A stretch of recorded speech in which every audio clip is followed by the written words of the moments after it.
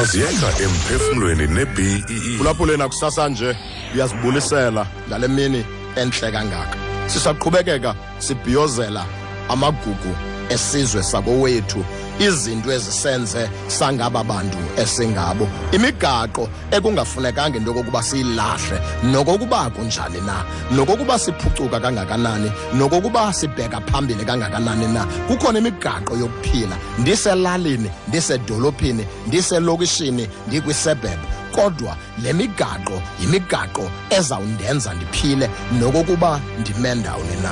Mphulaphuli, phambili phaya wawuthi xa uphila nabanye abantu ubalungiselele abanye. Ubesithi umuntu awube ewelile awelise nabanye. Uyawukhumbula bambe bawukhumbula abaphulaphula ukuba ubesithi ubhuti awufumana ijoin abheke ezimayini awusebenza khona, athobe imali ukuze abaninawa nodade bafunde.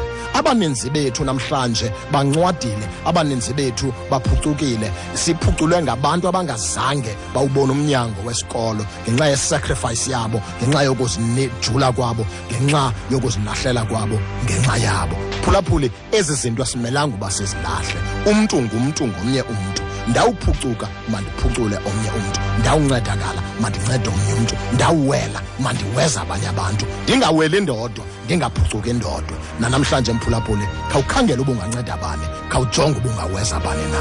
Mini emandi eqhakazileyo kuwe. Wasoka iBEE Emphefumlweni kwiBEE.